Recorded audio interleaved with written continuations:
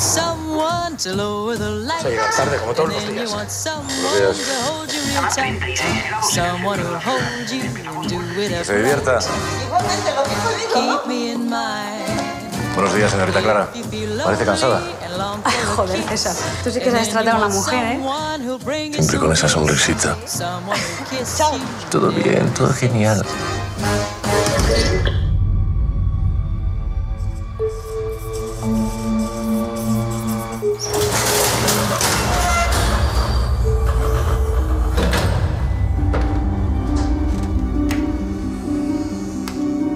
Hoy me he encontrado a Clara en el ascensor.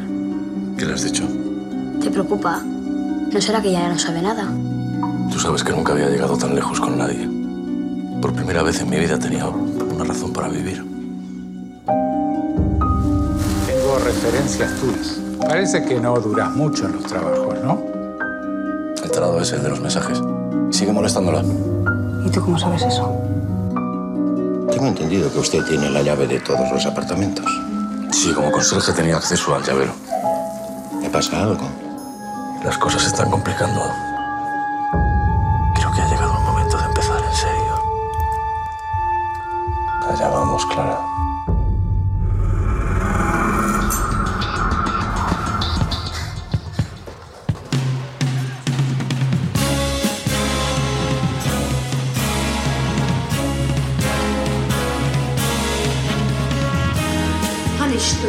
Curse of the devil. Exorcism, a sacrifice. Blessing or bestiality. The curse of the devil. Satan in control of the body and the mind. My love will destroy the great shadow. I swear that you will find peace.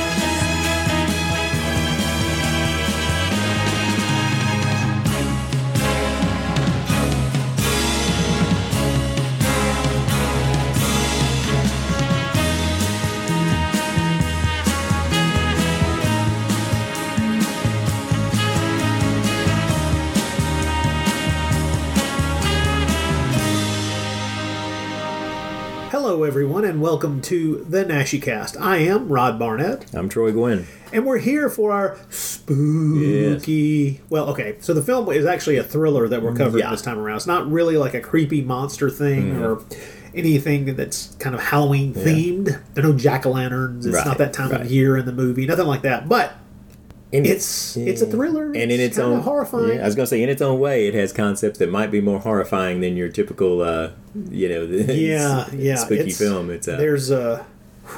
Yes. Imagine a Spanish version of a cross between a Taxi Driver and Henry Portrait of a Serial Killer, and without the murders. Right, yeah. But with a lot more unnerving shit. Yeah. Anyway, tonight's movie is Sleep Tight from 2011, which may make it the most recent movie that we have ever covered. I think so. And of course, yes, we're calling it Beyond Naschy, and there are no real Naschy connections in this, but every now and then we like to take a spin into what's happening in new Spanish cinema, what's going on, and assuming that most of these people turning out new Spanish horror cinema grew up on Mr. Naschy's stuff and very likely are influenced by him and fans of his. So, and no doubt with there being tendrils, threads, roots all the way back to the golden age of Spanish horror, one way or another. And to be honest, the filmmakers behind this particular movie, Sleep Tight, is that they've made their own mark. Yes, they have. In a massive way in the past 20, 21 years, maybe even closer to 25 when you start thinking about it. And they've done impressive work, some really good movies. And it is kind of weird in a way that we start talking about this filmmaker, this particular director's work, with this movie, which is more of a thriller, when he's definitely done some movies that are much more in the horror realm. Absolutely, yeah. He's done some kind of zombie movies. He's done at least one ghost movie. Story, yeah. He's done a Ramsey Campbell adaptation called The Nameless that I think is absolutely one of the best Spanish horror films of the past 30 years. But we'll get to that in a few minutes. We just wanted to let you know that, yes, it is October, and we're gearing up watching lots and lots of horror movies. I don't know why. Yeah. October would be that time of year, I guess. I guess that's what happens. Well, I kicked my viewing off with The Ghost and Mr. Chicken. It's an old favorite that I just love that one. So, tell me something. Would that be? I guess that would be probably in your top 10 favorite horror comedies. But like, what would be your favorite horror comedy? Favorite horror comedy would be Abbott and Costello Meet Frankenstein. With probably Young Frankenstein a very close second. But yeah, I would. Definitely Abbott and Costello Meet Frankenstein would have to be the number one. But you're right, Ghost of Mr. Chicken would certainly be in a top 10. Yeah. It's one of those movies that I remember loving as a kid, and then going through a period in my 20s my teens and 20s, where I thought, without really thinking about it and without rewatching it, I was like, oh, I should really be embarrassed to have enjoyed that movie. And then as an adult, rewatching it and realizing, no, this is just fucking funny. Yeah, this is just a funny movie. And I was just blown away by what an incredible physical comedian Don Knotts was. But the scene that really stood out to me this time, as many times I've seen it, I really just found myself fascinated by the scene where he's trying to deliver the speech to the Chamber of Commerce picnic. Yes, is just an amazing physical performance of nervousness. The way he is just shake his hands, just to that, that the way he projects that and does it so funny, but also so realistically and really painfully too. I mean, you really just feel so bad for this guy, but the way he's just literally vibrating with terror is just it's just an amazing scene. The number of incredibly funny scenes in that movie that all crescendo down the line and grow get funnier and funnier, because with each scene of amusement or fear or plot reveals, it just becomes more and more knowing more and more about the characters. And that crazy little town is just packed full of lunatic characters. Not just the absolutely terrified character that Don Knotts plays, but just all of them. And it becomes this wonderful type of story that I really do love on screen. That really, I think they rarely make them. I think they rarely made them back then. Yeah, right. But where you have it's small town Americana wrapped up with those tendrils of complete weirdness, where and it's just that kind of stuff that you're aware of in a small town, where the weird things that are in the small town, everybody knows about, and so they're just part of the normalcy of that place. It's just everybody's quirk. Well, it's like Harvey, another one of my favorite comedies. Yeah. Is just, that everybody in the town knows about Harvey and accepts Harvey and even acknowledges Harvey. At this point, they've known him for so long. It doesn't matter. and that's one of the things I love, is that all of these weird characters, all these quirky, weird ass characters, the group of old middle-aged women who are the spiritualists, who everybody knows who they are. Everybody thinks pretty much the same thing, which is just they're harmless. Let them do whatever they're going to do. It doesn't matter. It keeps them happy. Whatever. But anybody from the outside, which is of course what we are watching the movie, anyone from the outside just looks at this and goes, "My God, these people are insane." Yes, they are. But their insanity is well within the bounds that this town has set for the bounds of crazy. Everything's fine right here. So I absolutely love that. I am trying to catch up on some unseen recent horror movies from the past few years that I've just not gotten around to. One of them, I'd not known how divisive this particular film was until after I watched it. And it's a film that was produced for Netflix called The Open House. I think it's from 2 years ago, so it was 2018. And I just remember around the time that it debuted on Netflix, I remember seeing a lot of people talking about that they had watched it, but I didn't remember at all what people may or may not have said. So I watched the movie. And overall, it's a pretty good little movie. It's not particularly great. It's well directed. It's well acted. It's interesting all the way through. And then it really has a surprising ending. And I'll just say that for those in the know, let's just say it was a very 70s ending. Let's put it that way. I got you. Which is not exactly at all what the movie has been leading you to think this film is going to be. But boy, it definitely goes in that direction. And I was really kind of stunned by it, and it made me, let's put it this way, on the 1 to 10 scale, I was thinking, this is a 6. This is about a 6. It's good, but it's not great. It's not particularly memorable. It's not all that, it's well done. It's just not, it's not really doing anything special for me. And with that ending, I was like, man, that might be worth a 7 right there. Cool. that ending, the balls of the ending there, that's like, that's pretty impressive. I don't know, Cool. but well, the next, go ahead. Well, then I when I was looking up just to check on where I might have seen some of the actors and other things, and I ran across a few reviews or let's call them opinion pieces talking about this movie back from when it came out a couple of years ago. And people, I read one in particular where this dude seemed completely offended because the movie's ending. There's all these possibilities, and then it's all there's, and then some of them are red herrings, but then the ending just and I was just like, holy fuck, this idiot! How old is this moron? I mean, this is a published piece on an actual website. This isn't a blog. This is someone who's being, I'm assuming, being paid to write this. And it's like, I just want to say, are you 20? Are you 22? Have you never seen a movie with a downbeat ending? Yeah. You do realize that the way they get you, punched right in the gut is they don't let you know that they're going to do that to you. Yeah. I mean, And that was a very 70s thing to do, Yeah. 70s, I would say, like I say, I thought it was pretty good, and the ending made me kind of respect it a little bit more than otherwise, because there's definitely a killer in the movie, and there comes a point at which, very late in the film, that the characters living in this particular house become aware that there's definitely a killer. And the movie has kind of led you down the garden path that somebody that you've seen will be the killer.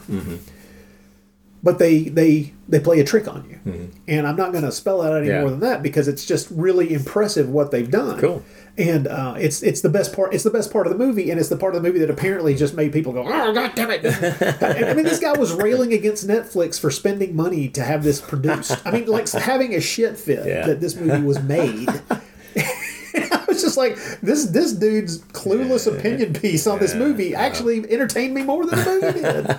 And I kind of enjoyed the movie. That's awesome. Well, speaking of Netflix, my next film, I've just started it. I would say really just started. I mean, I'm literally like 10, 15 minutes into it, but it seemed like it's a Spanish film. It's a Spanish horror film that got really good reviews and seems like it's won some awards now, but it's called Veronica. Oh, I've not seen it. Yeah, it's on Netflix, and so but it's just. Oh, wait a minute. Yes, I have. A few years ago, the thriller about the schoolgirl. Yeah, where they have they get to do the seance, the Ouija board. Yeah, so like I said, and so far it looks pretty good. I'm just about 10, 15 minutes into it, but I'm looking forward to finishing it. I saw that several years ago. I do recommend that movie. Cool, yeah, cool. That's a good little movie. You're right. I'd forgotten about that movie until you brought it up. But yeah, that's a little Spanish horror gem. Actually, I'm about to watch. I watched the first few minutes of another Spanish thriller called The Invisible Guest. Oh, okay. And it's not a horror. It's not a horror movie. Yeah. It's a thriller from very recent. I think it's in the past couple of years. And I plan to finish it here in the next day or two when I've got the freaking time. And like I say, it's definitely a thriller. And I'm very curious to see where this goes. It's definitely a hunt for a murderer. Cool. And it's looking very good. It's like I'm beginning to realize there's just all these little hidden nooks and crannies where you can find these things, and it's really paying off in droves sometimes. Cool. But other than that, I'm going back and I'm rewatching a few choice pieces of classic cinema. Finally showed Beth. I didn't know she hadn't seen this. I showed her The Changeling. Oh man, hadn't seen from that. 1980, wow, nice. The George C. Scott film. Always fun to show somebody that for the first time. Yep. I'd forgotten just how masterful a director Peter Medak is, or was, I should say. Right, sure. And wow, what a great film. I mean, that's just so freaking well done. Yeah. And the extras on the disc, I think it's a Severin Blu-ray. Yeah, I've got it, but I haven't dug into it yet. It was based on a real incident. It was based on a real thing. I think I had heard that before. I think I somewhere didn't I've heard know that. But I believe I had heard that. Yeah, but and so there's a lot of information on there about the actual incident it was based on. And it's kind of creepy when you have this guy who specializes in writing about this kind of stuff, relating all the facts and the actual case that they used as a template for the film, and you're just like, wow, they really kind of took like so many. I mean, there's 10 points of information about a story, and this film took like 8. 8 directly from reality, and you're just like, oh my god, that's a little closer than they probably should have gone. But showed her the Changeling. We rewatched Mask of the Red Death. Actually, with that new Blu-ray, we watched the slightly longer. right. which was damned interesting. Love Mask of the Red Death, of course. Oh, Corman, possibly the best of the Corman Poe films. Yeah, I mean, my favorite is Pit and the Pendulum, but I love them all. You know, it's like visually, Mask of the Red Death might be the best of all of them, but yeah, Pit and the Pendulum is the one. That's actually, if I were ever to be brave enough to attempt a favorite horror films of all time list, I mean, Pit and the Pendulum could very well end up in my top 10. It would definitely be in my probably top 15. Yeah, we watched that one a couple of weeks ago as well. Yeah, I think that was actually the first of the Corman Poes. We're planning to watch a lot of Vincent Price movies this October. Yeah. And we got started in September, to be honest. But also showed her the remake from 1988 of The Blob, which she had never seen. Yeah. And I mean, like I say, there were 3 great remakes made in the 80s. The Thing, The Fly, and The Blob. I remember seeing The Blob in the theater when it came out and not expecting, just going in and just, having the usual just kind of expectations for a remake, and just being so impressed by how much I enjoyed it, how good it is. I had forgotten that how cleverly that was. It's a good script. I mean, yeah, it is. Frank. The guy who did the Shawshank Redemption and 3 Mile. Frank Darabont. Darabont, yes. Thank you. Co-wrote the script. And one of the things that the script does that I think is just absolutely brilliant is it completely inverts what you're expecting as a film watcher by doing, in a couple of ways. My favorite being that you're introduced to 2 male characters, really kind of 3.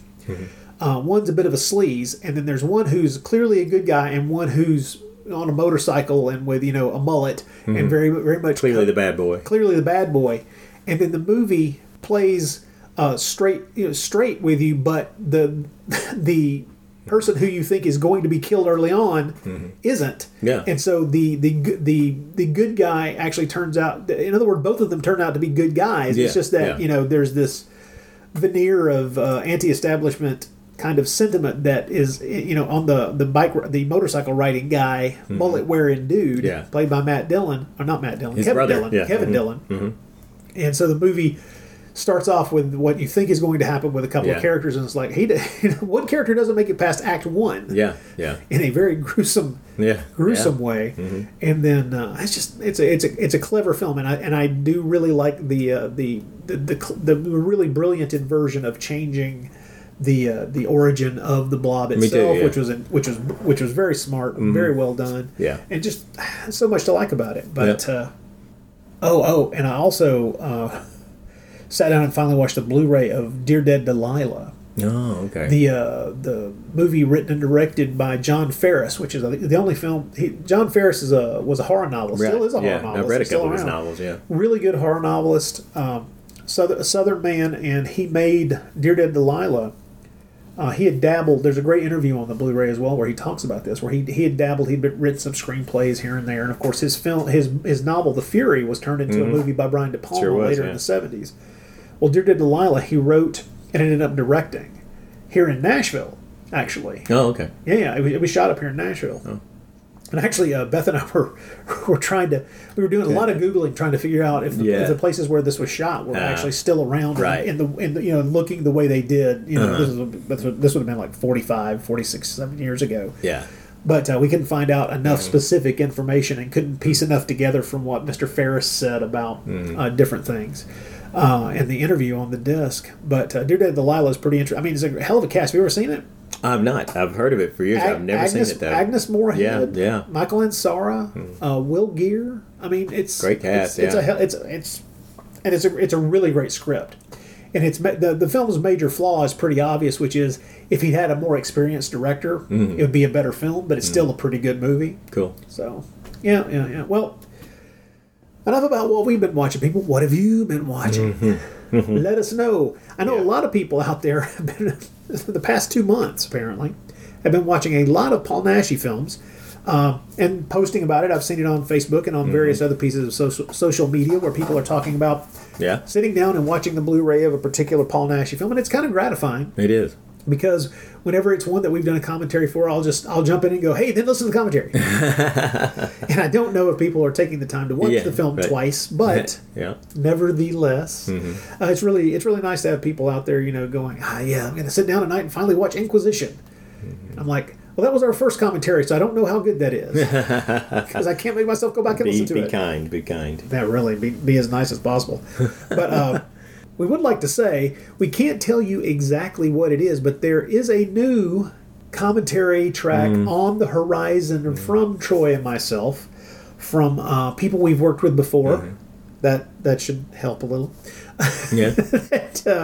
that we're very excited about. It's a film that deserves its Blu-ray release, and I think that there'll be more news down the road. When the news drops, you will be happy. Yes. Yeah, Whether you're happy about our audio commentary or not, you will be happy this film is coming out. This is true. This is true. But I guess that's really all we can say about this. I want everybody to understand that we do understand that the year 2020 and the Halloween thereof is going to be difficult for all of us. Yeah. We're all going to be experiencing a mostly indoor Halloween this year. Remember, that's not necessarily a bad thing. No. Staying indoors allows you to keep the zombies and boogers and haints outside.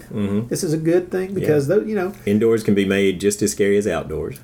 Usually if you they choose. are. Yeah. Usually they are. You don't have to be chased by a maniac in the woods. Yeah. You can be, stalked in your home by a complete lunatic who's possibly blind and wanting to inseminate you. I'll tell you what, if you're having trouble scaring yourself and you want quick thrills, just turn out the light, get a flashlight, shine it at the ceiling, and then toot your hand up over the light and bring it slowly down, and it will look like a giant hand is coming down to crush you. So it's like instant thrills, instant scares. You've thought a lot about this. You've thought. I spent a lot of time indoors in the dark. So yeah, that's okay. Well, folks, we're gonna take a break here. I'm gonna further distance myself from Troy, and then we will come back and we will talk for a little while about Sleep Tight from 2011. Aren't TV movies fun? You see all these familiar faces, but doing really unfamiliar things. And I think that that's really exciting. And I think that's something important to the history of film in general. Join Amanda. There's a lot going on in that scene that is unspoken between two men. So I'm just telling you, I think there was a little Brokeback Mountain. Dan. I think Therese is a little bipolar. Her voice, it goes from this sort of sexy, sensuous voice to, okay, Ramsey, get out of here. It's like, oh, God. And Nate. I love, in like the late 70s, early 80s, the crazier a person got, the bigger their hair got. As they discuss their favorite made-for-TV movies. Mr. Hazelrig. On the Made-for-TV Mayhem Show. This man came to see him. He never comes to see him at work. What kind of stories could he have to tell him? Tales of his postal delivery.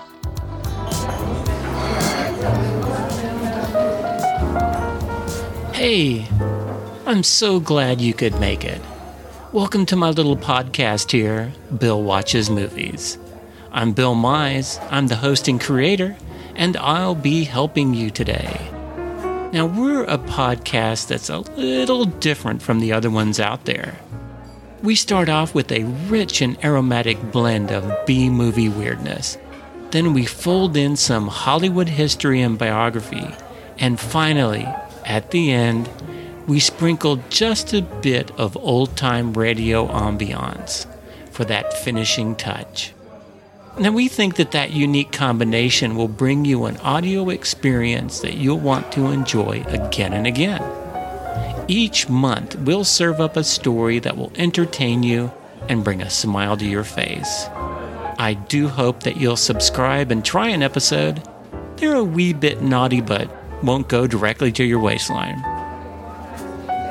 Now, to learn even more, you can always go to our website, BillWatchesMovies.com, for show notes, blog posts, resources, and just general dorkitude.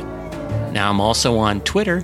Just search for Bill Watches Movies. I'm pretty easy to find, and I would absolutely love to hear from you. Thanks again for checking us out. Relax, enjoy the music, and then enjoy the show.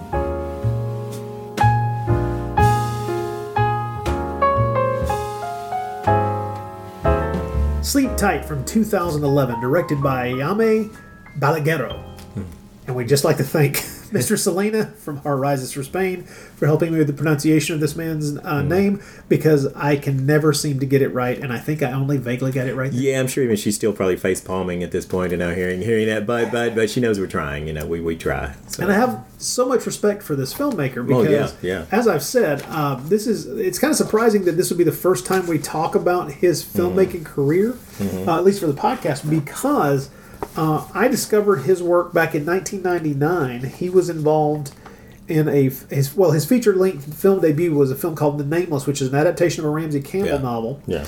And I saw the film, was thoroughly impressed by it. Was just stunned by how good it was. Even the English dub of it was extraordinarily well done. Very clearly, the movie was made with an eye toward being dubbed brilliantly into English as well as being good in Spanish as well. And at the time, people talked about both how good the film was and the fact that it was visually influenced by Seven. David Fincher's film. And this is true. Yeah. But the two films are very different. One of the things that also impressed me is after seeing The Nameless, I went and read the novel and was surprised by how good an adaptation it was, because as an adaptation, The Nameless did one of the smartest things I've ever seen, which is there's a supernatural element in the novel. And in the film, for the adaptation, they completely extracted the supernatural element out of the story. Just pulled it right out and threw it away. And the movie works brilliantly without it. And sometimes it works brilliantly simply because of extracting the supernatural element. It was a genius move, and it immediately made me think that Mr. Balaguerro is someone to watch. He's definitely someone to watch. And so 3 years later, he made the film Darkness, which was also very good and actually fairly similar in structure and storyline to The Nameless. Nameless is a little bit better. And then a couple of years later, he did a ghost story that starred Callista Flockhart called Fragile, which was also extraordinarily good. Okay. And since then, he also there was a brief resurrection of the classic Narciso Ibáñez Serrador TV series, Tales to Keep You Awake. There was a resurrection of it in the 2000s, and I think there were like 6 TV movies made as part of it. It's kind of an anthology series, and he did an episode of that called To Let. Which was pretty good. Wasn't one of the best of the group, but it was good.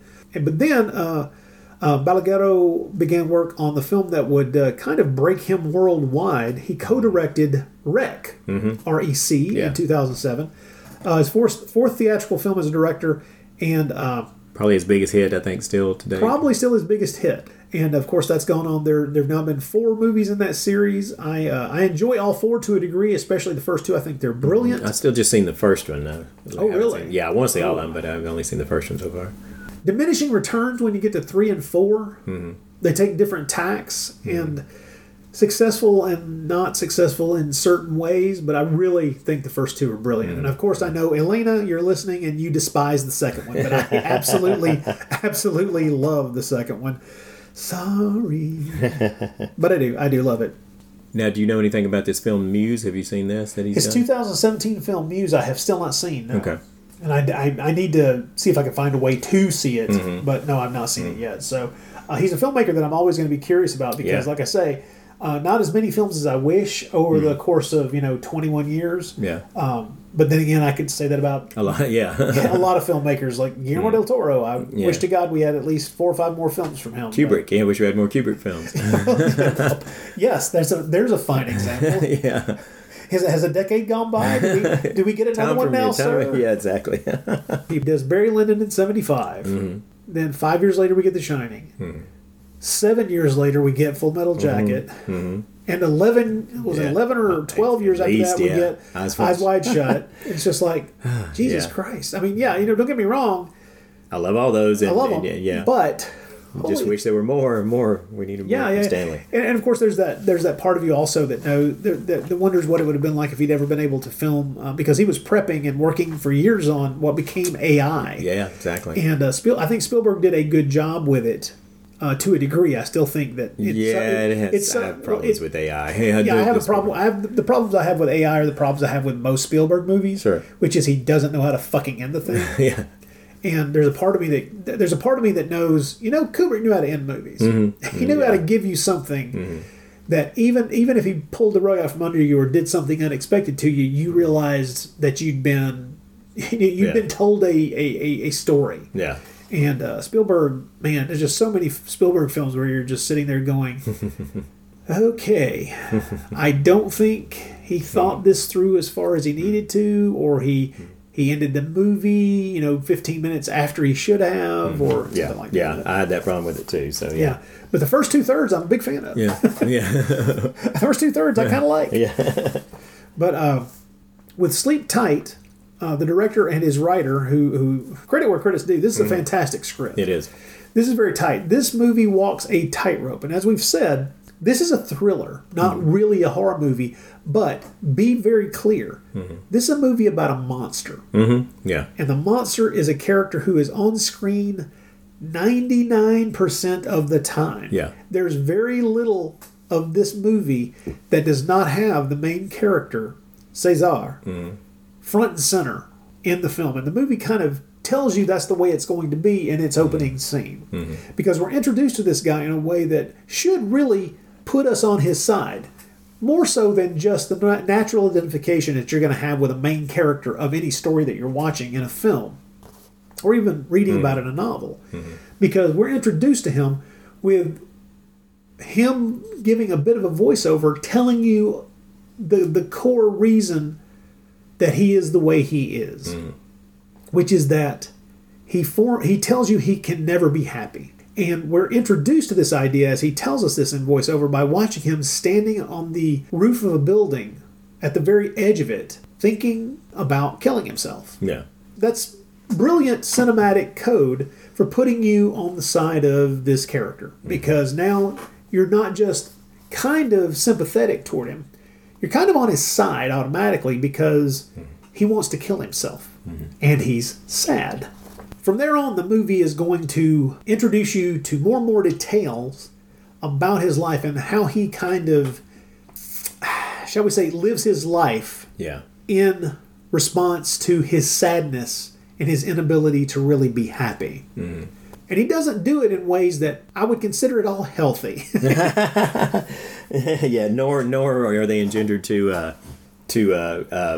keep you on his side or keep you sympathetic. No, but it's strange how long this movie manages to walk that tightrope of keeping you nominally on his side. Yeah, the director would agree with you too. I mean, he when he's describing the character, he talks about one of the things that drew him to the character that he thinks fascinating about the character is what you're talking about, the way that as he put it, he said the way that you find yourself despite all the horrible things he does, and the way he, and how he goes about trying to deal with his problem, that he says that you find yourself pulling for him, and I don't really quite feel that that's the what I see it as more of like he pulls you. He's an incredibly compelling character. He fascinates me as a viewer. I never found myself. Pretty quickly on, I came to the conclusion of what you say, that he is a monster, and I couldn't find myself pulling for him, but I was totally involved, wrapped up, engrossed in what was going to happen from moment to moment with his character, Because it's fascinating to watch. It is, yeah. I guess we should set this up because the building the name of the character is Cesar. Yeah. He's the concierge of an apartment building, and clearly he is of a lower social strata than the people who live in this apartment building. And that's not something that is immediately evident to us, but it's very clear that that's one of the things that drives his antipathy toward the people that he ostensibly works for. He sees himself, well, let's put it this way. As part of his job, he has an apartment in the building, but it's the shittiest place to live. It's in the basement. It's this barely functional, little apartment hole in the basement that he lives in. We see him go there in the mornings and shower and go about his business. And the few times that anyone who lives in the apartment building sees the place, they always, even the police officers later on who are investigating something else, mention that it's a pretty shitty place to live. Well, yeah, for him it is. The other apartments that we get to see them as well, and they're quite nice.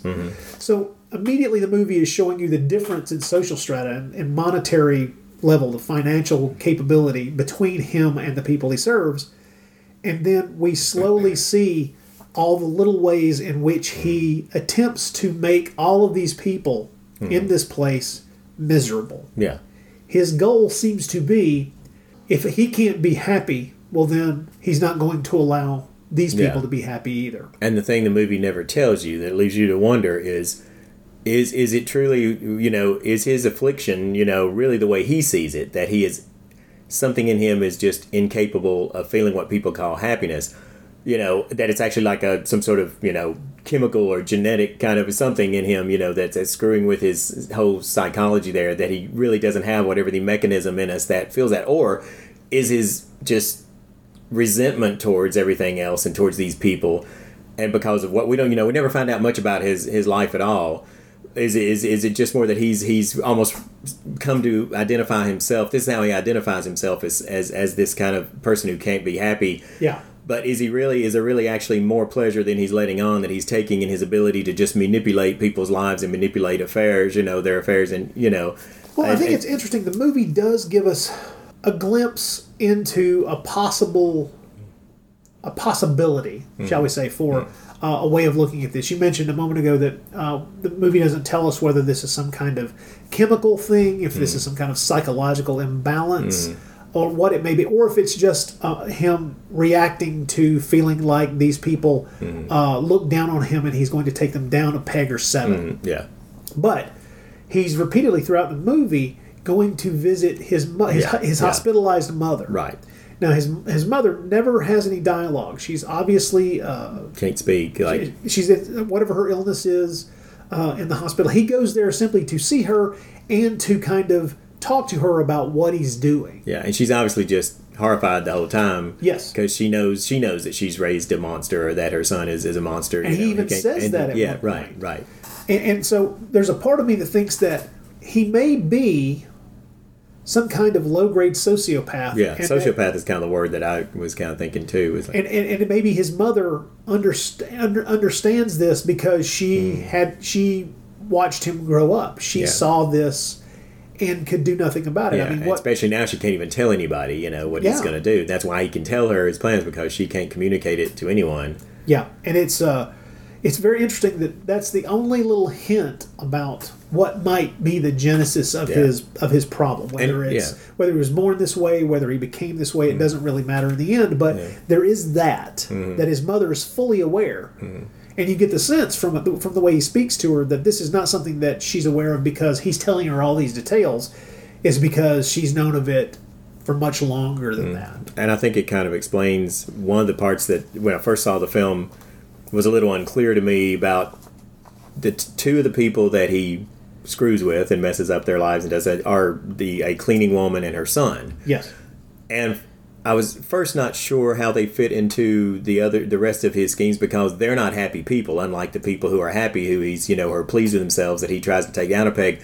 But then it finally occurred to me that, they're a mother and son. Him messing up their lives is something related to something he feels about himself and his mother. Because even though the mother and son character that he fucks with, even though they argue, they fight and they fuss at each other, it's very clear that these two people love each other. Yeah, they have a relationship. Yeah. And I think that blankness within him, within Cesar, I think this emptiness within him, the only way he can seem to fill it is by making people miserable. And when he gets the opportunity to do that, he does. Yeah. And of course, it's very convenient for him when he does, mess with these two particular people, because he's able to use them to deflect suspicion away from himself. Once again, it's just it is a well-crafted screenplay. It's very well plotted. Everything works the way it should. Everything leads to the next thing. And there's absolutely no wasted space. There's no wasted space in the narrative. There's no scene. Going through the movie a second and third time, I thought to myself, this is an hour 40-minute movie. Could this be shorter? And when watching it, it's like, it could be a little bit shorter, but then again, all of the things that I initially thought, well, you can remove this piece of it and leave it out. But all of those things, for instance, there is a character who lives in the apartment complex, and from the moment we see him, he does not like Cesar. Yeah. He does not like him. He thinks he's a slacker. He thinks he does not do some of the tasks that have been set out for him to do. I almost feel at times it sort of hints that he may know even more than that he may be aware, maybe understand even more of what Cesar is doing, if not the exact details, to more than just him being a slacker or a poor employee. So there's a part of me that thought, okay, well, you could take all the scenes with that character out, and the movie would still be the same. But then I thought about it. I thought about it a little bit further and realized that no, if you extract that, what you take out is the growing intensity of the pressure on Cesar, because he's the reason that he gets fired from the job later on. Yeah. So you really can't take him out because that he's intrinsic to ratcheting that level, the pressure about that thing up higher and higher as the story goes on. So the film is well paced. Yeah. And like I say, the only reason I thought about what could be left out of this is because it's a thriller and it's longer than 90 minutes, but it doesn't I'm not going to say it feels long. Yeah. And the payoffs, all of the stuff, by the way, that we're not going to talk about. Yeah, we're not going to. Yeah, we're not going to totally spoil this film. Yeah, there are a number of reveals that we're not gonna talk about them because this is a relatively recent film. It's one that's not very hard to get your hands on. You can find a cheap DVD or even Blu-ray of this without too much trouble, and it is worth seeking out. And so there are some things that the movie hides from you as a viewer until they're revealed in a kind of irretrievably horrible way. And then things begin to escalate further and further from that point. Let's just say it's a very satisfying movie, but it's a very harsh thriller as well. Yeah. Now, have you did you watch the making of documentary on the? No, I did. I kind of didn't want to because I was afraid that it would kind of point me in a certain direction. Did you? Yeah, I did. I mean, after watching the film, of course, but it was a good.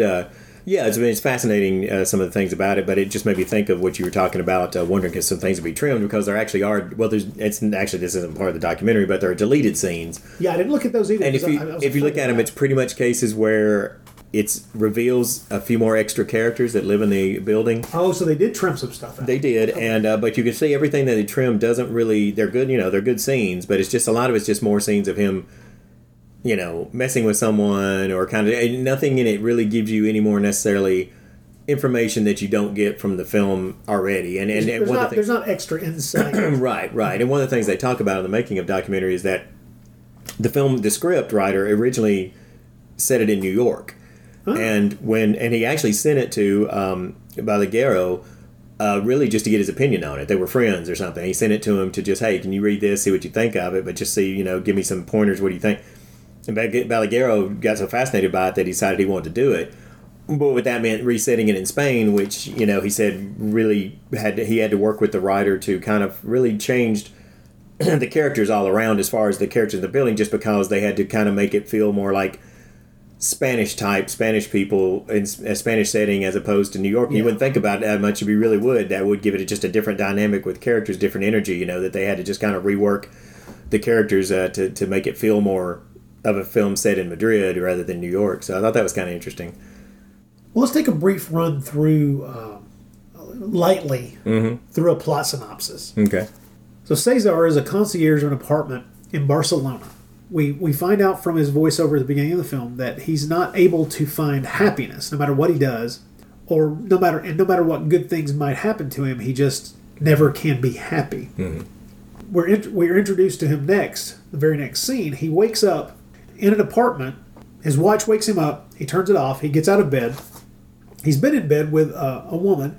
He leaves the apartment, goes downstairs into the basement of the building, into another apartment, a really crappy-looking apartment, where he showers and changes his clothes, and then goes upstairs, puts on the smock that he wears that's part of his job, and begins his day. As the tenants go about their daily business, one lady comes down to walk her dogs. A family comes down, and the young girl, who's roughly, I would say, 12, 13, comes up to the desk there in the lobby and speaks to Cesar in a very mean-spirited way and asks if he has the money. And he very slyly passes her what looks to be a fair amount of cash in a way that her father can't see what's going on, and then she goes about her business. And at first, you're not sure exactly what's going on here, but we're soon led to understand that she has seen him doing something that he wants to be kept quiet, and she is blackmailing him. And there was a moment, I got to admit, when I thought this movie is going to turn into an evil kid movie. Yeah. Because that character... Yeah, oh yeah. she's pretty evil. Yeah. She's as evil as a burgeoning teenage girl can be. Let's put it that way. We then see Caesar visit his mother, who's in a hospital and is sick and practically unable to speak. But she listens to him talk about Clara, who is the woman that he was in bed with at the beginning of the film. We then are introduced back in the hotel. We see him come back, and we find Veronica, she was another tenant, ask him for a favor to take care of her dogs while she's out of the building for a certain period of time, going someplace where she can't take them, and gives him detailed instructions on how to take care of them and how to feed them. Entrusted to feed the dogs, Caesar breaks these directions completely when he goes upstairs and feeds one of the dogs a slice of pie that she actually left behind for Caesar to eat. Right. Which, of course, means that this dog is going to end up having diarrhea, and he knows it. He knows it damn good and well. Oh, absolutely, yeah. This is just one of those little things that he knows he can get away with that will make this woman unhappy, make her miserable. And as a matter of fact, as the movie goes on, we realize that him feeding this dog this seems to have killed the dog. Yeah. Which is terrible. Yeah, oh yeah. I mean, that's... anyway. We should mention that when Clara, the woman that he was in bed with, comes downstairs, and she's very kind to him and very nice, and he opens the door for her, lets her in the elevator, opens the door for her as she leaves to go to work.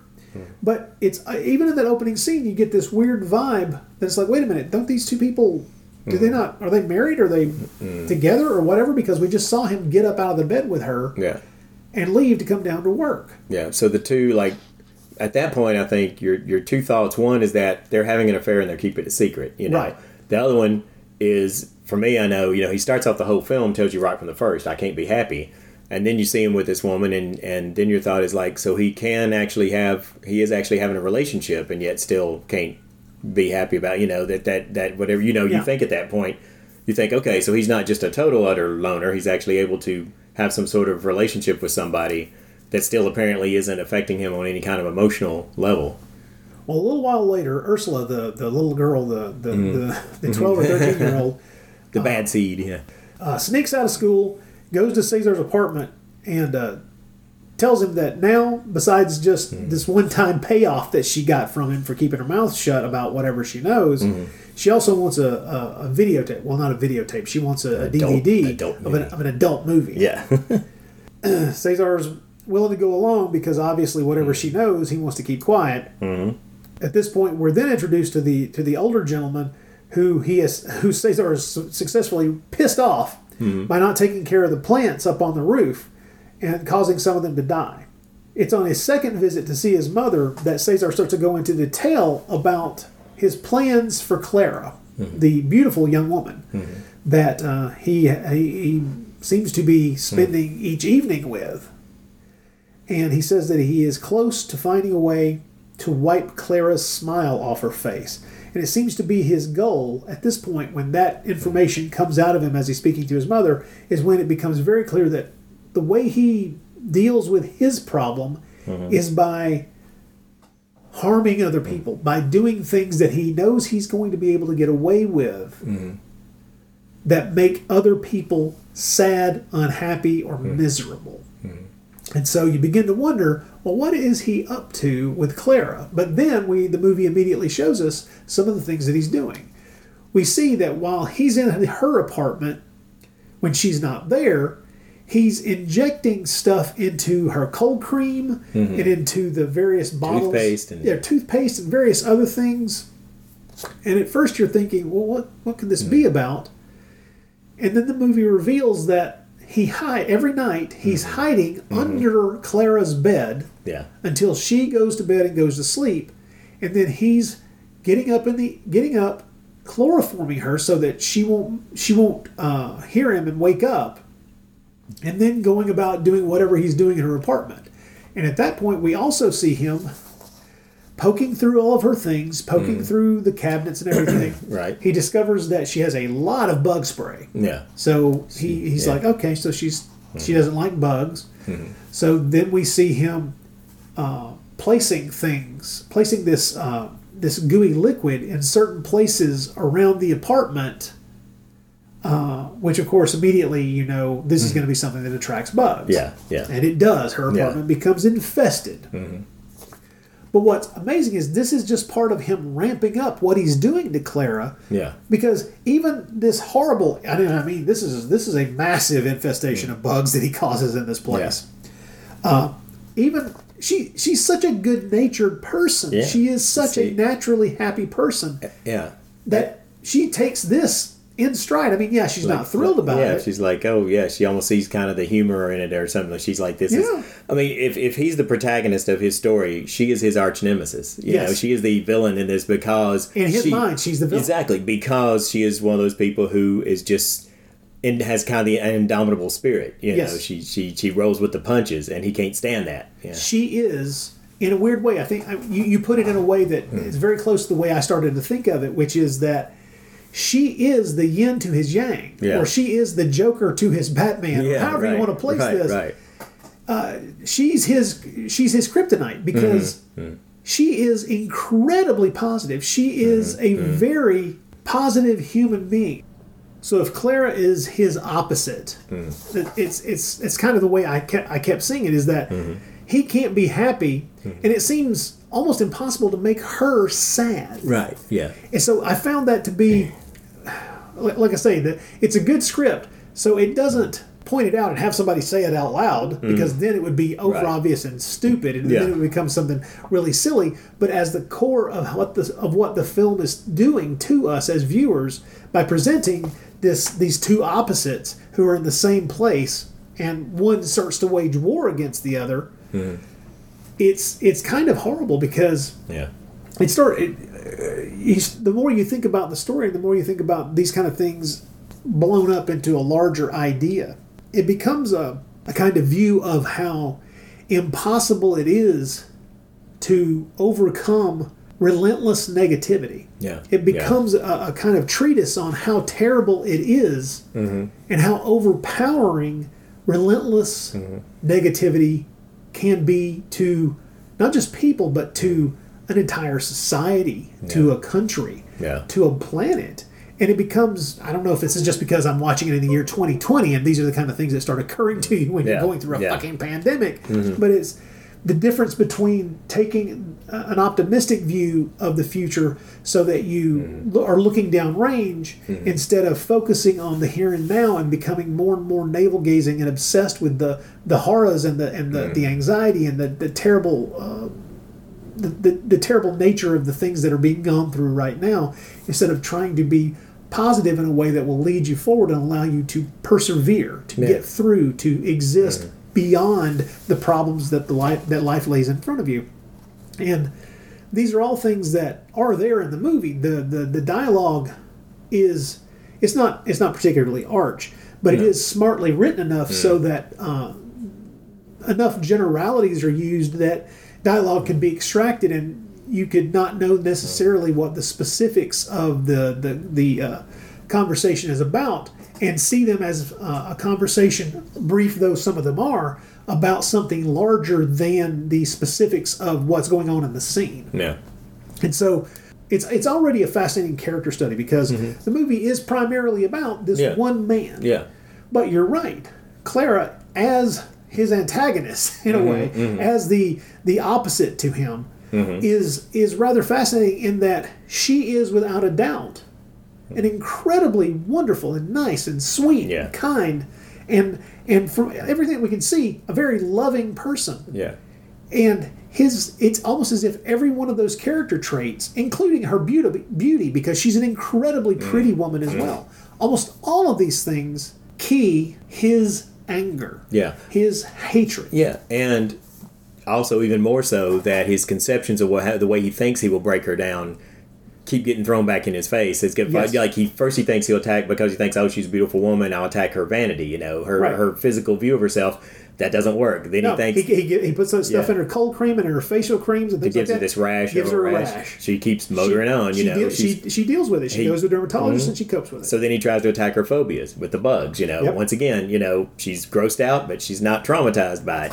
She takes it well. She's like, well, while you're fumigating the place, I'll stay with my mother. Oh, and he even tells her that he's going to have to throw out a bunch of her stuff, and she's like, well, it was time to clean out anyway. I mean, he just can't get to this girl. He thinks that will set her back on her heels. She's like, well, I guess it was time for spring cleaning anyway. If you have to, whatever you have to throw out, just tell me what it is, and I'll just replace it. So there's one point where he's standing over her sleeping body, and he says something to the effect of, it's time to get serious about this or something. It's time to ramp things up. We're going to move to, And things get worse from there. Yeah. At some point during all of this information that the movie is giving you, we've seen repeatedly that she is being delivered these handwritten letters in these yellow envelopes. And how she will occasionally open one and start to read it or read a portion of it and then tear it up and throw it away. And for the longest time, I thought that these were lovelorn letters from a boyfriend or an ex of some type that she's discarding because she's done with that relationship or whatever. But then as the movie goes on, we start to see that these are letters that Caesar is writing to her and sending to her anonymously from different places around the city. And eventually, as things begin to ramp up, these letters cause a police investigation. Yeah. And it's just one of the many details, including backtracing a prepaid phone that he's been using to send her nasty text messages as well, so that they're untraceable to him. And of course, it's when these police start investigating is when he uses that untraceable, the prepaid untraceable phone. He plants that in such a way, and a few of those yellow envelopes in a place that lends the police to believe that it's the young son, the teenage son, or the early 20-something son of the cleaning lady, who is responsible for this harassment of Clara at that point. So I'll just say that I think that there's a lot of reasons that whole sequence is fascinating, because it shows how clever Caesar is. It's another example of how smart he has been, how clever he is, how there's almost no suspicion thrown on him during that entire police investigation. It's very well played, because he knows it almost seems as if he's been setting this up just in case something happens, so that he's got these people as fall guys. Yeah. But another thing it sets up, if you pull back just a little bit, and I can just not stop myself in the year 2020 from not pulling back a little bit and looking at it this way, is another way to look at that is that he, even though these cleaning people, we've already talked about them being a relatively close mother and son, but another part of that is they're ostensibly part of his social strata, part of his class, essentially. But that does not stop him from essentially eating his own, turning on them in a way to save himself. Yeah. As a matter of fact, he seems to have been very carefully planning to discard them, to throw them to the wolves. Yeah. Well, he's also realizing that the way people look at him is also how they look at them, and so if you're going to set up a patsy, he knows already that they'll treat those people will be treated with the same prejudice that he thinks that he is treated with, the same disdain that he would be looked upon as soon as suspicion fell on him will fall on, that they will also experience. And so I think, like I say, there is a semi-subtle class distinction and class consciousness commentary going on within the structure of the story. And it's kind of fascinating because, in a way, it's possible to see Caesar as this, once again, a monster, but also as kind of a hideous force of violent nature who has a target that's going in a particular direction, but to get to that target, he's more than willing to harm anybody and everybody. But what's fascinating is, as the movie goes on, it is his desire to get Clara, to make her unhappy, to take her down a peg, to quote unquote wipe that smile off her face. Yeah. that causes him to spend so much time on her that does him in. Yeah. Now or should. Or do him in. Right. But you also, just to get back a second, you said something about he was willing to do any kind of harm to people, but let's also qualify and say that he's not really. He doesn't desire their death. No. He doesn't desire. Because that kind of defeats the. He would rather than be alive and unhappy. It's like their death is not is not the end game that he's going for with these people, which makes him once again a very fascinating and different kind of villain for this type of story. Yeah, we should stress he's not a killer. He's not looking to find a way to get away with murdering someone. No. At all. No. There is a death that occurs at a certain point in this movie, but it is certainly not a goal of his to kill anybody. No. You're right.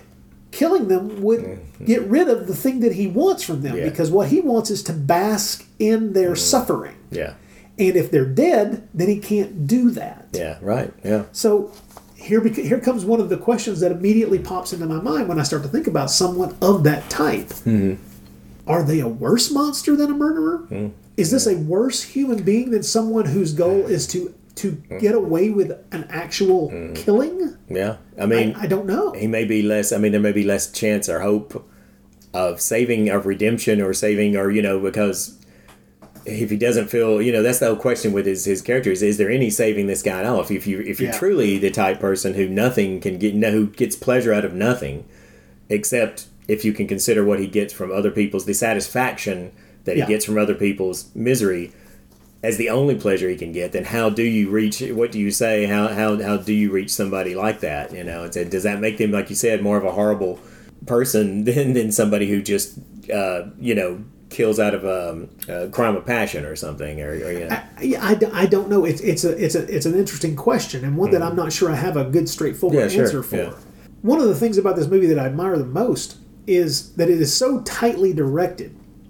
It's a great script, tightly directed. In other words, it's exactly what you need for a thriller. In a lot of ways, it reminds me of some of the best things that Hitchcock was able to pull off in his prime. Those things where you're watching and there's this great story going on in a Hitchcock film, but it's punctuated by these incredible moments, these sequences that are incredibly tense.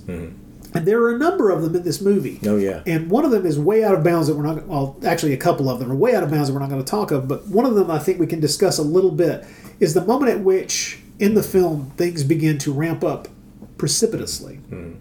Which is that it's another night where Cesar is hiding under Clara's bed, waiting for her to come in, go to bed, go to sleep, so that he can chloroform her and go about whatever he's going to do.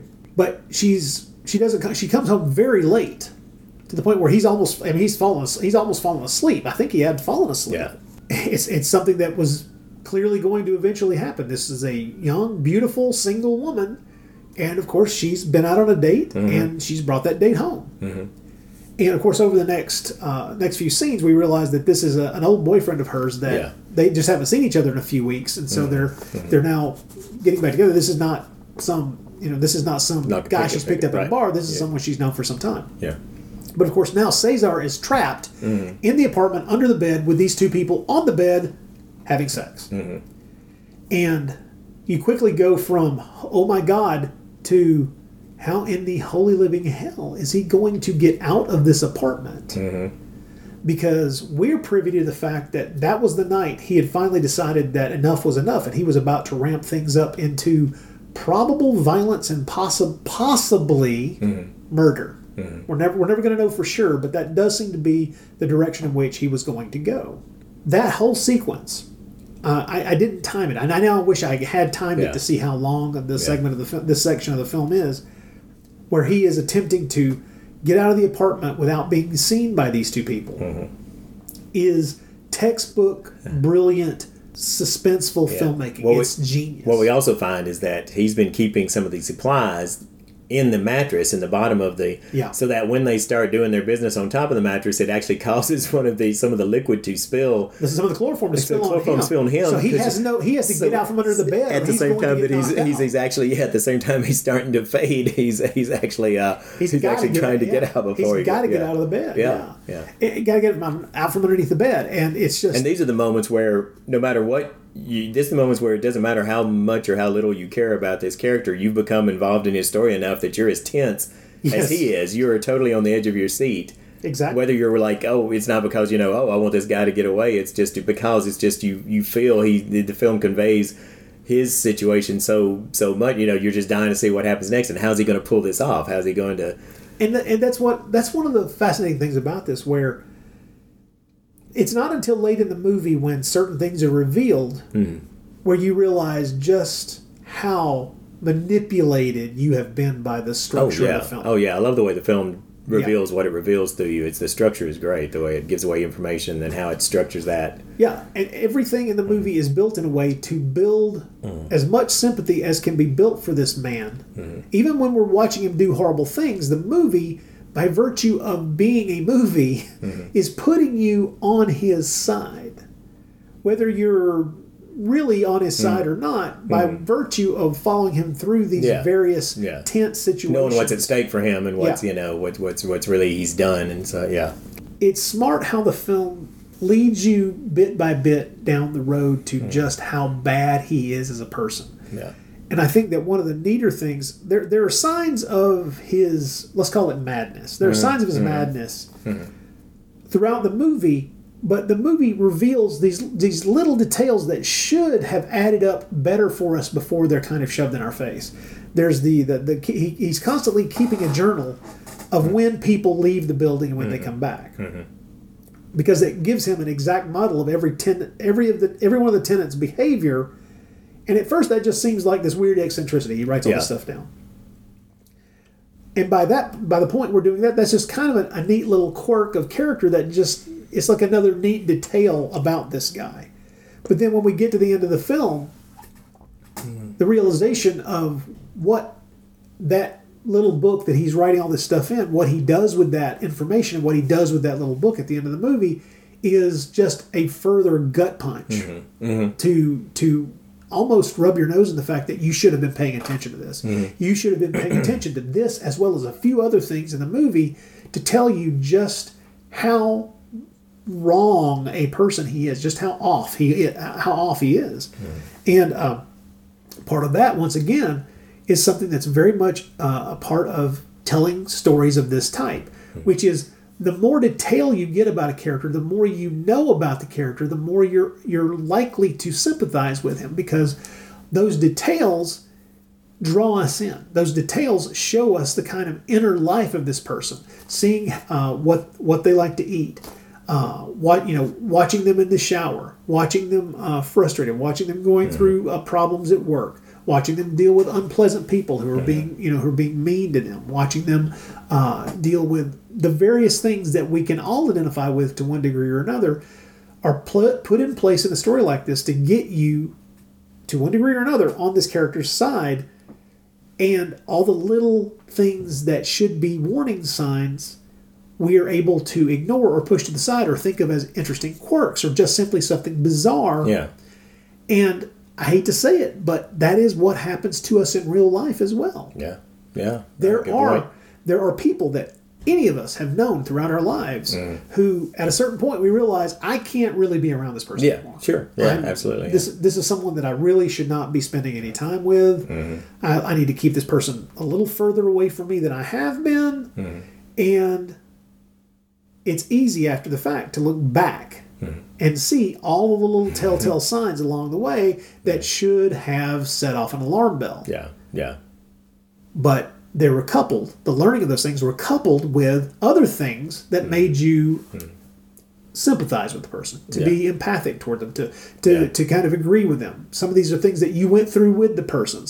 And so those things override the similarities that we all have together, tend to make us ignore the quirks and the oddities that should be warning signs.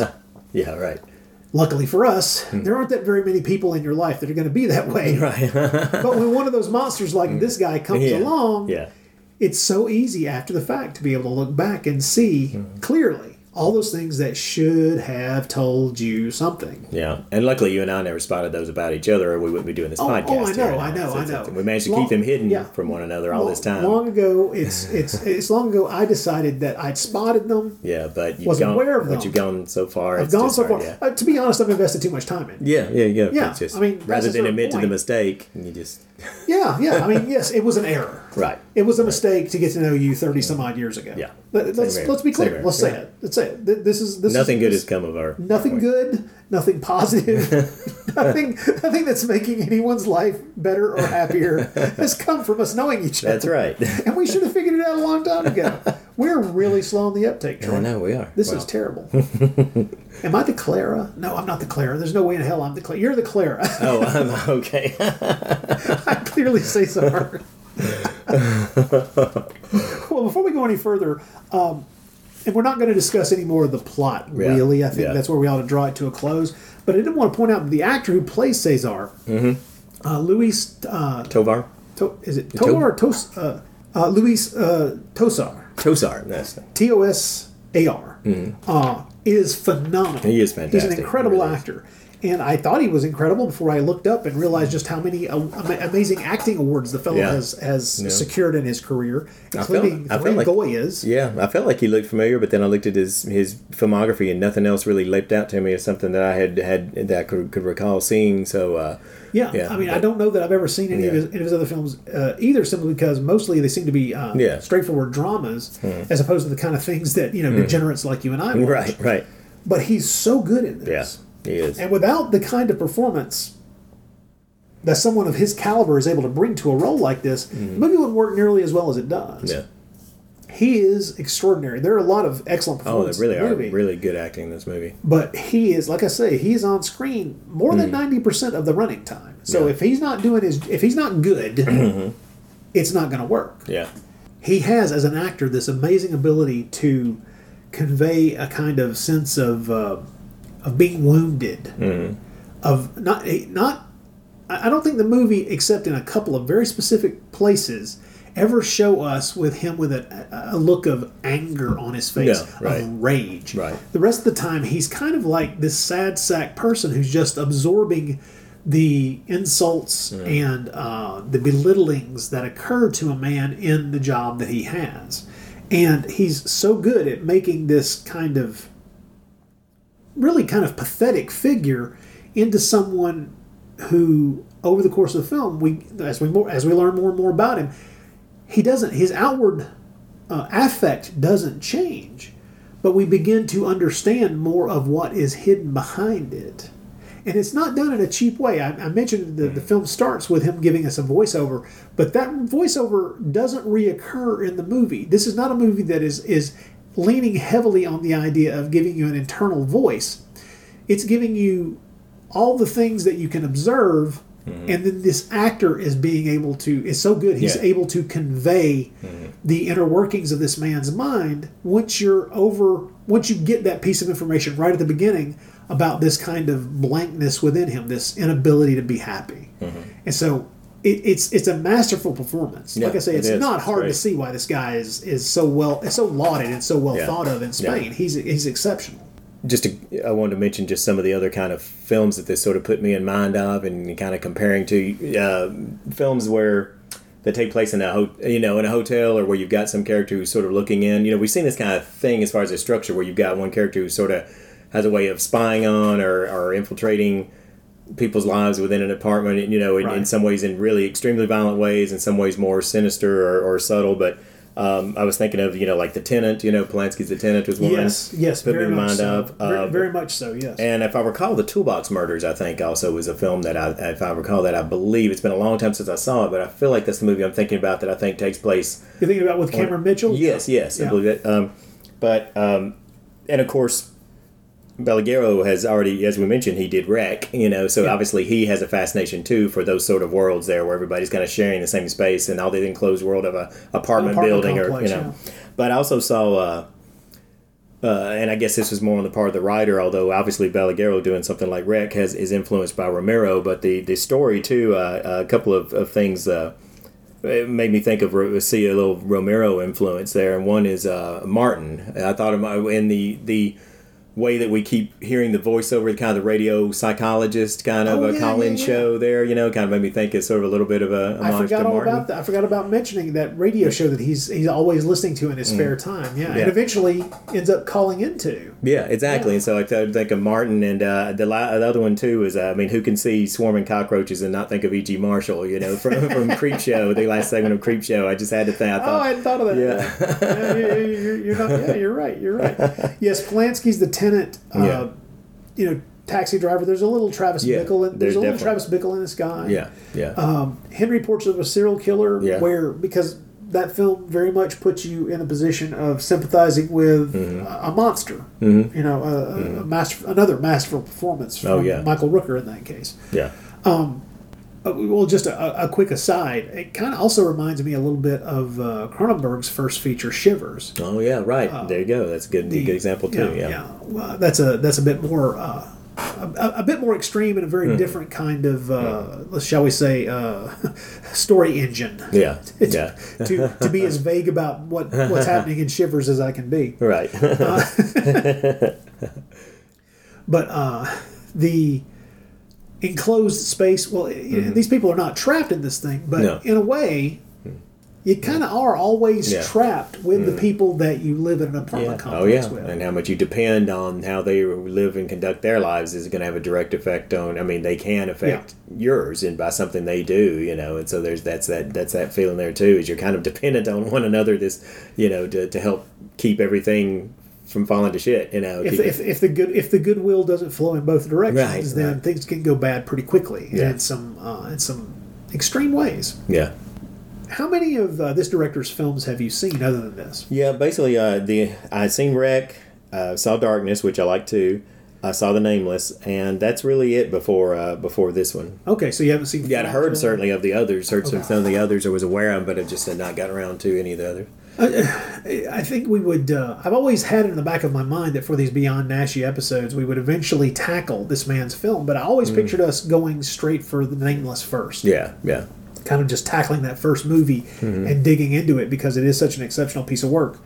But as with all things in this podcast, we do seem to kind of there's a randomness to our choices here that just seems to go throughout everything. I know, it's very true. Yeah. But nevertheless, this is still a very good film. This is an exceptional thriller. On the 1 to 10 scale, I end up giving it. I vacillated between a 7 and an 8, and I think it's really only a 7. Mm-hmm. But I think his Nameless is like an 8 or possibly even a 9. Mm-hmm. And Darkness, I think, is a 7 or an 8. Mm-hmm. And Fragile is probably an 8 because it's just a great ghost story. Mm-hmm. But I mean, Rex an 8 or a 9. Mm-hmm. Yeah, I fell with an 8 on this one. Okay, good. Really enjoyed it a lot. I just thought it was just really, really incredibly well constructed and acted film. Before I put it in front of you, had you even seen this? Had you known anything about it? Not at all. I had no idea. Nothing at all? Never, no, not at all. Well, I'm hoping that this, by us talking about it here, we bring this movie to more people's attention and kind of drive them toward it and hopefully get some other people to try this thing out for a change because it's not, like I say, it's been released on DVD and on Blu-ray here in the States. Mm-hmm. It's not all that difficult to come by. I think I bought my Blu-ray off of Hamilton Books for some ridiculously low price. Yeah. So if you are at all curious about this, like I said, we have not given away probably the last third of this thing because we really don't want to ruin the really intense reveals that this movie has in its final act. It's an exceptional movie and one that I think let's put it this way, if you thought that the golden age of Spanish horror was really the only period that you need to pay attention to in the realm of Spanish genre film, no, it's not. Yeah. And you don't have to jump straight to something that most people would know about, like Wreck, to find real gems, even with just this filmmaking. Yeah, since the 90s on, I mean, Spanish cinema has really ramped up. Some serious, great contributions. There have been some amazing films. I'll always go back to films like Thesis. I was thinking of that one. Yeah. And Nobody Knows Anybody. And man, there's been some really amazing films out there. If we can point some people toward them, so much the better. I keep hoping that Thesis specifically would come out on Blu-ray. They would give us a chance because I think the DVD is now out of print, sadly, and therefore very difficult for people to get their hands on. But Thesis is another one that I would really like to eventually cover because that's a movie that is incredibly tense, a very well written and directed film, and also boy does have a lot to say about not just human nature, but the way in which people interact with each other.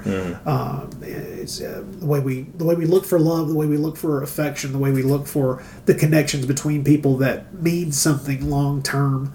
Just an incredible film. Thesis as a title has so many layers in that film. It's so good, so good. Well, all right, folks. I think we're going to leave it there for Sleep Tight. Just, I think both of us can kind of recommend that you seek it out. Definitely. And we'll take a break and come back and then see what we have in the Naschycast mailbag. Here's what some people are saying about the Projection Booth podcast. This podcast takes no shortcut in producing outstanding content. How they haven't become more widely recognized is beyond me. I love this show. Smart commentary, in-depth interviews, and great production. It's obvious how serious these guys take their podcast and bring that next level of professionalism that anyone would be hard-pressed to match. There are few things better in life than listening to people who are both passionate and knowledgeable about their subject matter.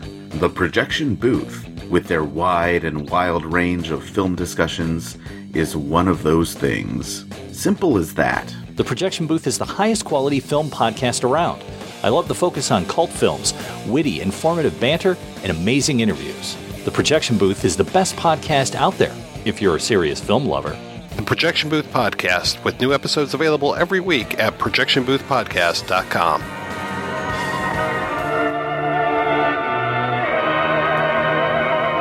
Prepare for a spine-tingling, nerve-shattering podcast featuring all your favorite monsters. You won't believe your ears when you listen to Monster Kid Radio. Here are your hosts, Derek M. Cook, and his ever-rotating stable of guests discuss your favorite classic and sometimes not-so-classic monster movies. Subscribe to Monster Kid Radio through iTunes or Stitcher, or visit monsterkidradio.net before the next weekly episode of Monster Kid Radio. Go through the archives for interviews with Sarah Karloff, Victoria Price, and Joel Hodgson. Listen to discussions about movies like Creature from the Black Lagoon, Island of Terror, and King Kong. And don't forget convention coverage from Monster Bash and the H.P. Lovecraft Film Festival. Classic monsters, modern talk, and the head of Rondo Hatton. Only on Monster Kid Radio.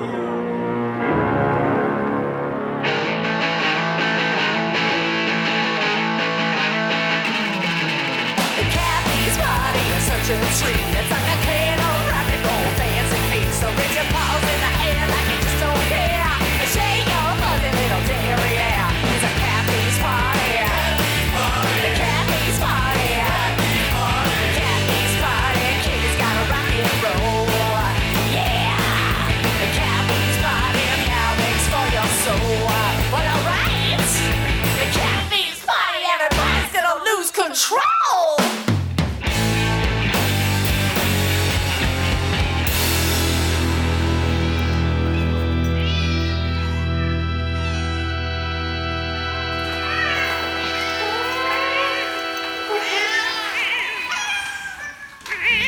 All right, let's give a look to the mailbag and see what we've got. We've got one email here. Let's check out and see what we've got in front of us. It's from Alex. It says, hi, guys. I've been listening to your podcast for a few years, and this is my first email to you. He finally decided to write us. Cool. We appreciate that. He says, I wanted to know what you think a Paul Naschy, Mario Bava collaboration would have been like. I always felt these two should have worked together at some point in the 70s. I think they would have been a great team. Two talented artists who had a great feel for the horror genre. Well, I think that would have been a collaboration that would have blown my mind. Yeah, I think so. And I feel like, and I think that it could have had the potential to have have worked between the two because, it seemed like Bava, from everything I can tell, I think his actors really liked him and the people that worked with him. It seemed like he was not a, megalomaniac kind of. No. Yeah. Most of the actors that I've heard speak about Mario Bava have a lot of wonderful things to say about him. And there, of course, like Cameron Mitchell, who worked with him on like 3 or 4 different films, just, loved him to death. Yeah. One of the things that, kind of get in the way, or you have to kind of take into account when people talk about, I wish this great artist had worked with this great artist, is you're also dealing with 2 great artists.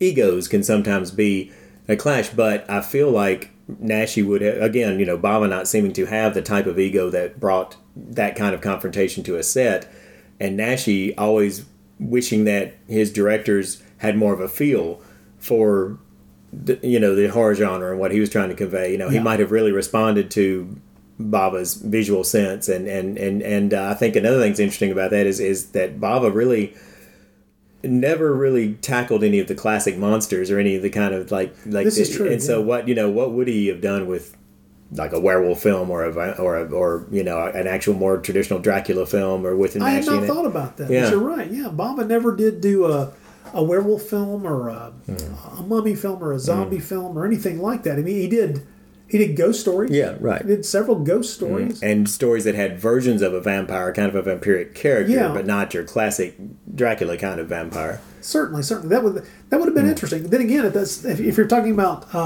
it depends on what period of the 70s you're talking about. If you're talking early, the idea of Bava being someone who got behind the camera for a Valdemar Daninsky film, I can imagine that being an incredible thing. Yeah, me too.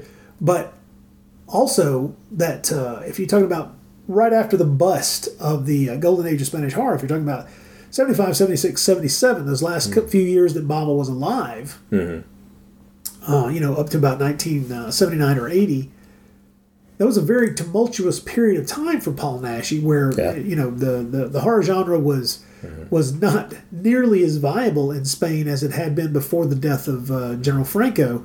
So it's easier to imagine the two of them finding a way to collaborate, or producers putting them in the same, in a position where the money depended upon the two of them both being involved. Yeah. That would be interesting. At that point in Naschy's career, they may have been able to make a film that maybe didn't even necessarily lend itself to being a supernatural story whatsoever. It could have been something along the lines of what Naschy was producing in the late 70s, something along the lines of The Frenchman's Garden. Death of a President. Yeah, and I can see something like that happening. It's Bava's last completed film was an incredible crime thriller called Rabid Dogs. Oh, yeah. That wasn't even fully edited together until after he passed away, years after he passed away. And it's a taut, brilliantly made, it's exactly what you would expect from when you say the words Mario Bava crime thriller. It's like, well, I'm assuming it's going to be very, very taut and suspenseful and nerve jangling and all those things. And that was a period of time in the late 70s when more and more Naschy was making those kinds of movies. The Sniper. Certainly films that were digging into just the sheer nastiness of human behavior.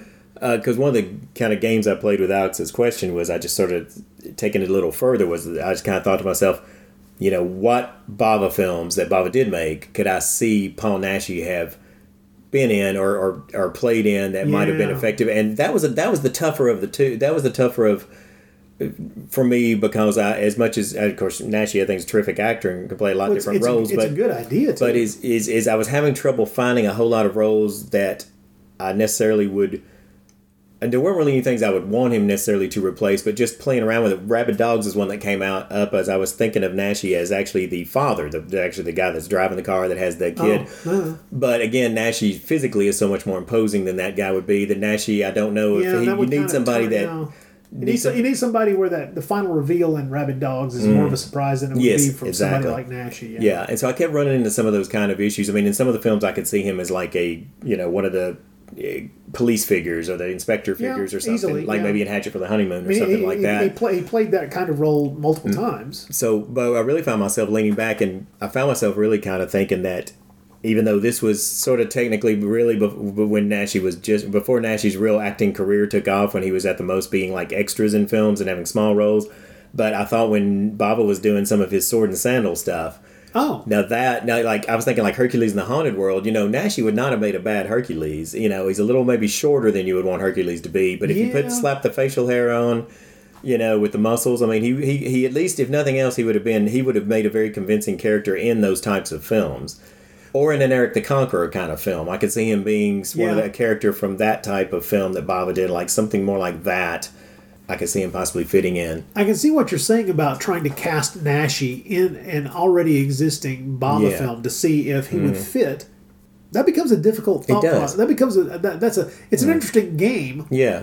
But because I'm thinking, I was trying like Baron Blood. I was like, I can't see him in Joseph Cotton's role. Not really. But like in Lisa and the Devil, I thought, what about him instead of Telly Savalas? I never like to lose any Telly in that time, but I thought him in that Telly Savalas role, and it's like I said, I just was maybe. I mean, he could. It's not that he wouldn't have done fine in there, but I can't see him. Oh, you got one? This is weird. Go. Well, there's the bastardized version of Lisa and the Devil. Oh yeah. House of Exorcism. And instead of Robert Alda, if Naschy were playing the priest. Ooh, yeah. Now, that's an interesting, That would work. I mean, don't get me wrong, Robert Alda's an excellent actor. Oh, he is, he's great. But at the same time, that's a role that Naschy, I mean, we're already kind of, I mean, he played a priest in Exorcism. Yeah.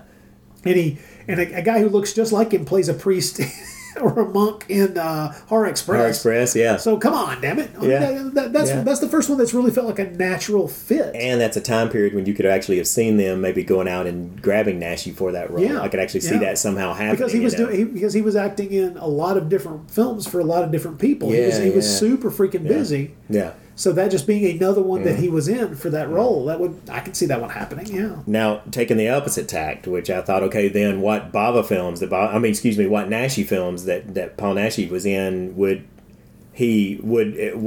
have liked? It'd been interesting to have seen Bava direct. Right. And I purposely didn't want to pick any of the films that Naschy himself directed. Right. And also maybe didn't want to pick too many of the really highest respected or most loved of the films, and so. The first one I came up with, and this is again a little bit before the time period, but it was Frankenstein's Bloody Terror. And here's the reason why is because it's in 3D.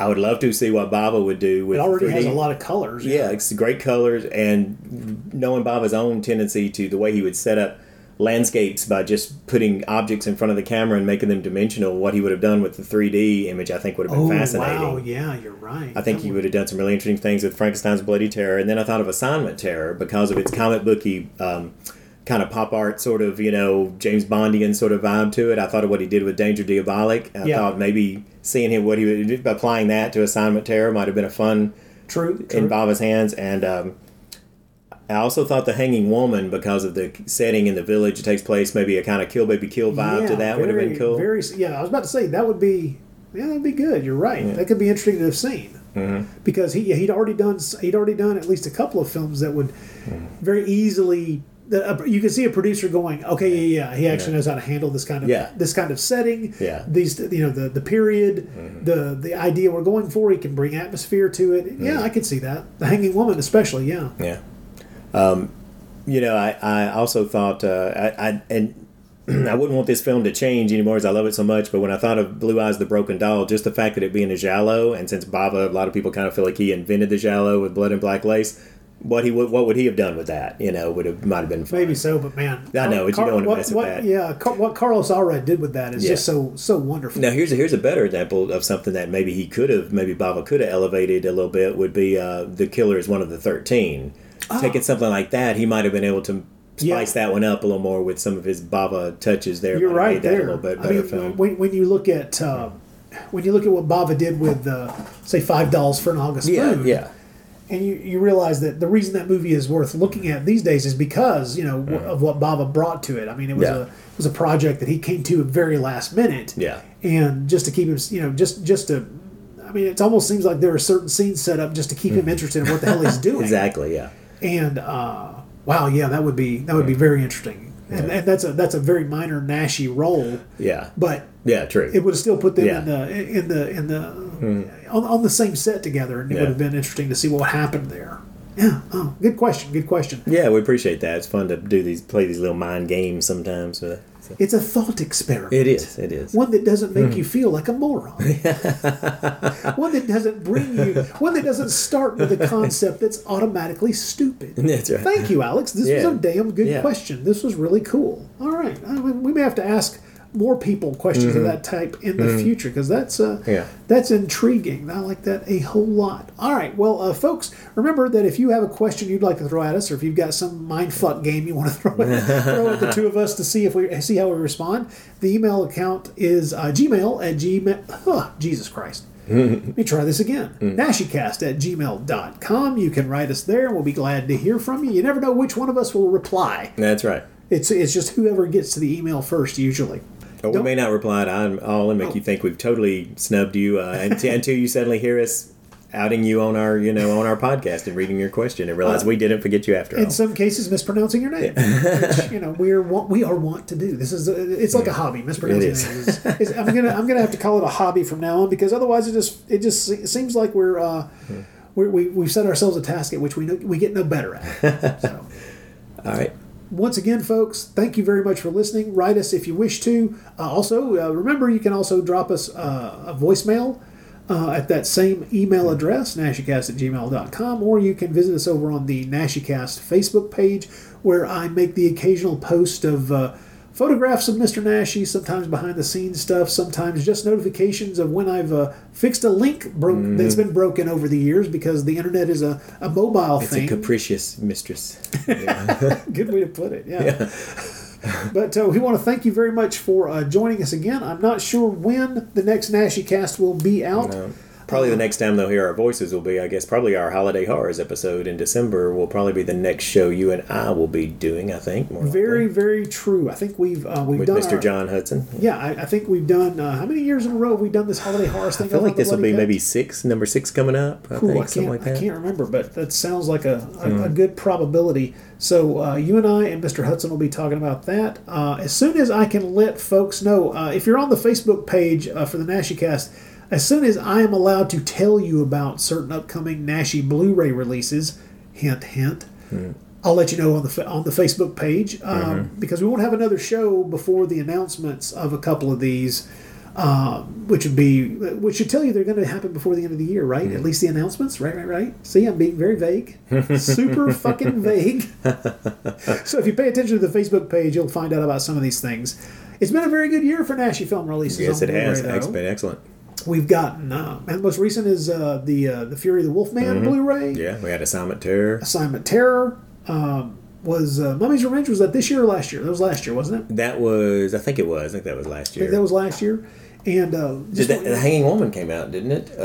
If it's out already, it may not be out yet. It's out under a different title, or it's coming out under a different title. That's right. Yeah, I don't think it's out quite. I don't think it is either. Yeah, it's on the way. It's on the way, and like I say, there are a couple more coming down the road, folks. Keep your ears peeled. So thank you for listening to the show. And do I have time for a shameless plug? Oh, you do have a shameless plug. I do have an incredibly shameless plug here. Yes, I just want everybody to know that my band, The Exotic Ones, has released an EP, an 8-song EP entitled Mystery Machine. They probably know mystery where we got that title from, but you'd have to tell me. I don't But anyway, right now, as of recording this episode, it is available exclusively on Bandcamp. In the months ahead, it will come out on the other typical streaming sites, Amazon and Spotify and all that stuff. We hope to have the physical CD version, which we will be. We hope to have the actual CD out within a couple of months, hopefully before the end of the year. Of course, obviously, at this point, we can't sell them at shows until things get better. But we will be selling it on Bandcamp. It's one of the great things about Bandcamp is you can sell the physical products on there as well. So anyway, look if you want some rock and roll to get you through these sequestered times, check out the Exotic Ones Mystery Machine on Bandcamp. Exactly. All right. That's you and Hudson. So that's it's right. That's podcasting power. That's right. It is, and we were very lucky to have gotten this thing 99% recorded before everything went south. Before COVID struck, before we could no longer get in the studio with each other. So we were very happy to at least have something new to put out there. Well, all right, folks, check that out. Yep. I already have my copy because I ordered it on Bandcamp. I pre-ordered that some bitch. Yep, no free copies, even for my podcasting buddy there. It's cutthroat, man. He's a sumbitch. Anyway, thank you guys again for listening. Yeah. And happy Halloween. Yes, absolutely. We will talk to you again soon. I am Rod Barnett. I'm Troy Gwynn.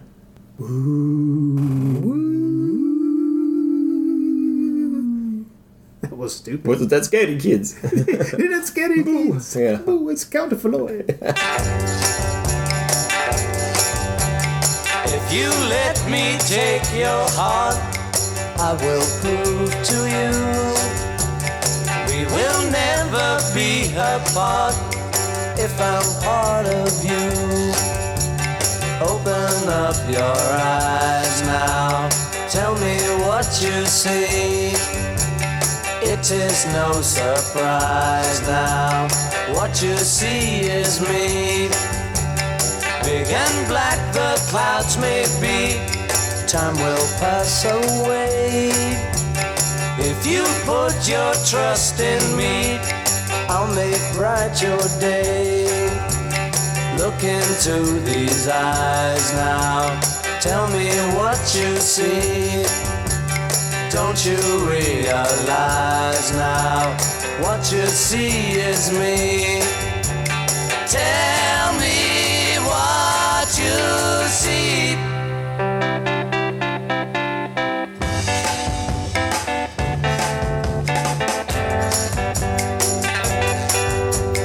Listen to me one more time, how can I get through?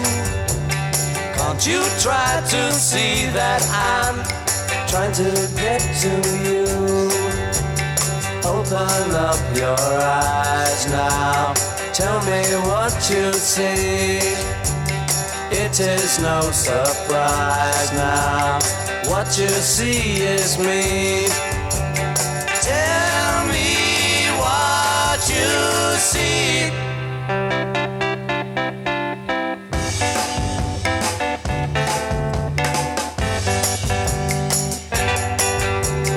Listen to me one more time, how can I get through? Can't you try to see that I'm trying to get to you? Open up your eyes now, tell me what you see. It is no surprise now, what you see is me.